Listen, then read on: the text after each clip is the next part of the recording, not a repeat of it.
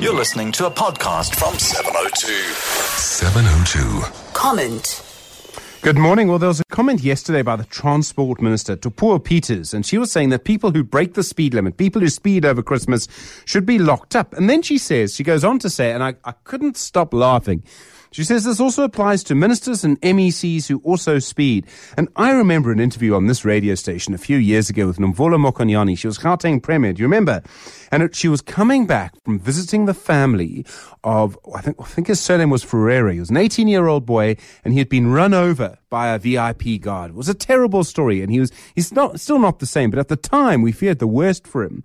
And she was coming back from meeting with the family as the Gauteng Premier. She'd basically gone to apologize.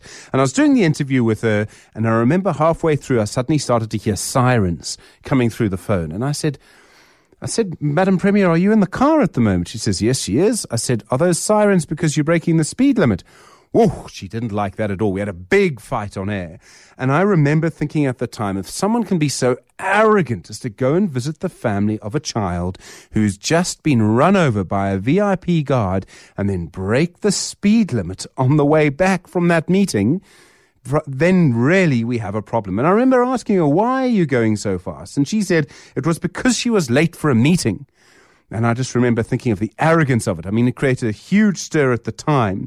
So when Tupuo Peters says that ministers and MECs who break the speed limit must also be arrested, will you excuse my cynicism? I'll believe it if it actually happens. And you know what they'll do? They'll blame the driver. Who instructed the driver to speed? The minister. But legally, who's responsible? The person speeding, which is the driver. So they'll get around it.